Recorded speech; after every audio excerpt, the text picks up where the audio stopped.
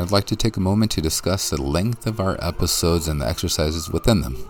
So you may have noticed that our podcasts are relatively short compared to other personal growth podcasts. The reason for this is to make the content more accessible and easy to incorporate in your daily routine, regardless of how busy your schedule may be.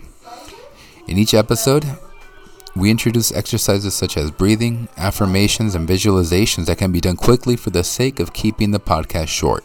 However, we understand that the mindfulness and personal growth practices often require more time and dedication for maximum benefits.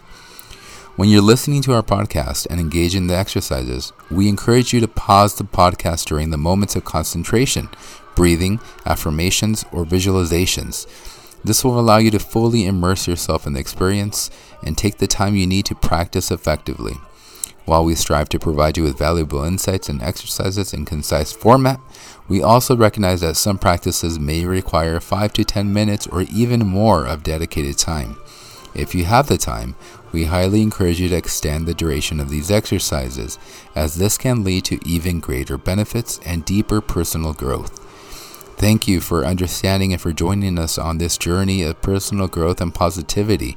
We hope our podcast continues to inspire and empower you, and we look forward to sharing more valuable insights and practices in future episodes.